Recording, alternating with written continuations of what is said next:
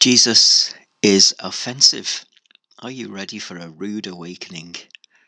A talk for the 10th Sunday after Trinity. You know, we live in an age of intemperate speech. I won't list any examples because you know, from presidents to people in the post office queue, folk can be very rude. Maybe someone's been rude to you and it still rankles. Or maybe you've said something hurtful which you now regret. So you'd expect me to preach a sermon saying, let's show we follow Jesus by not talking intemperately.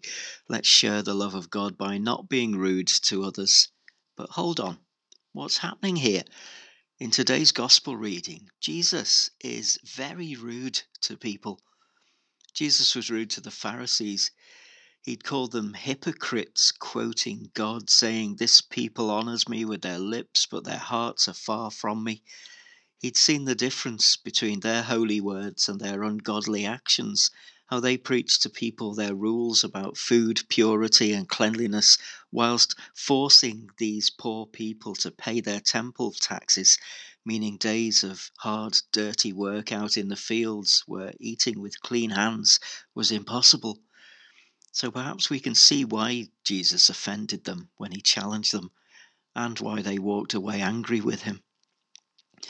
Jesus was rude to a Canaanite woman too, rude to her not once, not twice, but 3 times. When she first shouted for help to heal her daughter, Jesus didn't answer her at all. How rude was that, ignoring her cries for help? And then he was rude to her again, saying, "I was sent only to the lost sheep of the house of Israel," which was another way of telling this woman to go away, because she didn't come from Israel, she came from Canaan. So sick daughter or not, Jesus wouldn't have anything to do with her. How rude was that? But this woman wasn't put off by Jesus' rudeness. She didn't walk away offended like the Pharisees had. She was determined to get something out of Jesus, however offhand he was being with her. So she knelt in front of him, saying, "Lord, help me." And Jesus was rude to her again, very rude to her this time. He said, "It is not fair to take the children's food and throw it to the dogs." Did we hear that right? Did Matthew write that down in his gospel correctly? This woman asking his help for her daughter, did Jesus really call her a dog? There's no getting away from it, and many writers and theologians and preachers have tried to get away from it over the years, but you really can't.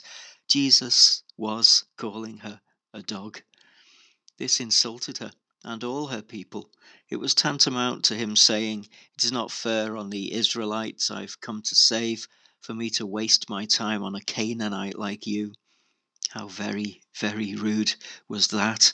You can imagine the reaction if they'd had Twitter in those days. "Hey, watch your mouth, preacher man. Hashtag Canaanite lives matter." This woman wasn't a hypocritical religious type.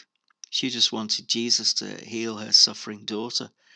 And even after all his insults, she didn't take offense and walk away like the Pharisees had. Instead, she replied, "Yes, Lord, yet even the dogs eat the crumbs that fall from their master's table," and stayed to see how Jesus would react to that. Well, that put an end to Jesus' insults. Realizing that this woman had seen through his rudeness to believe that even if he'd come to save the lost sheep of the house of Israel, his power, his holiness, his grace, his healing is large enough to extend to others too, to Canaanites, to people like her. After all, Jesus had just fed 5,000 people, and there were 12 baskets left over. It looks like this woman had understood the symbolic meaning in that miracle, that Jesus has enough to share with everyone, even those usually not included, even the enemy, the rejected ones, the dogs eating the crumbs.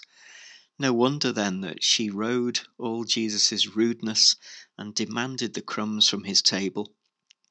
Recognizing that she had got his message, Jesus answered her, "Woman, great is your faith.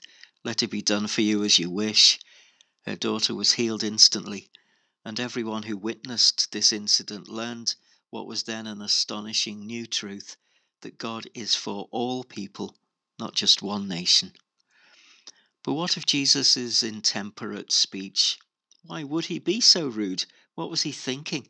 After all, he'd just been lecturing the Pharisees on watching how they spoke. Well, let's recall that in Matthew 11, chapter 6, Jesus said to John the Baptist's disciples, "Blessed is anyone who takes no offense at me." And let's note that here, when Jesus is rude to the Pharisees and then to the Canaanite woman, the Pharisees are offended. The Canaanite woman is not offended. This all reveals to us that the opposite of offense is faith. The pious and law-abiding Pharisees lacked faith, and a Gentile dog has great faith. Jesus was pushing it with the Canaanite woman, but his rude remarks created a rude awakening.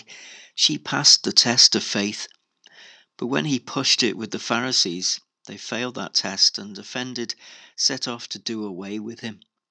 Part of me thinks Jesus was being playful with them. You can imagine it in his tone, using harsh words teasingly, in the same way he had teased the woman at the well about her husbands and goaded the rich young man about giving his money away. The message here is that if we take our faith seriously, we should expect to find that Jesus will push it with us. He will tease out difficult demands which intrude into our lives. He'll tell us to love our enemies, for instance, to pray for those who persecute us. How rude and ridiculous is that? He'll tell us to do things with our wealth which our accountants wouldn't. He'll tell us to do things with our time which our spouses wouldn't. He'll raise questions about our motivations and desires which might discomfort us. If we listen to these demands of his, then we may either walk away offended or embrace them as the positive challenges to our faith that they're intended to be, ways to help us grow as his disciples.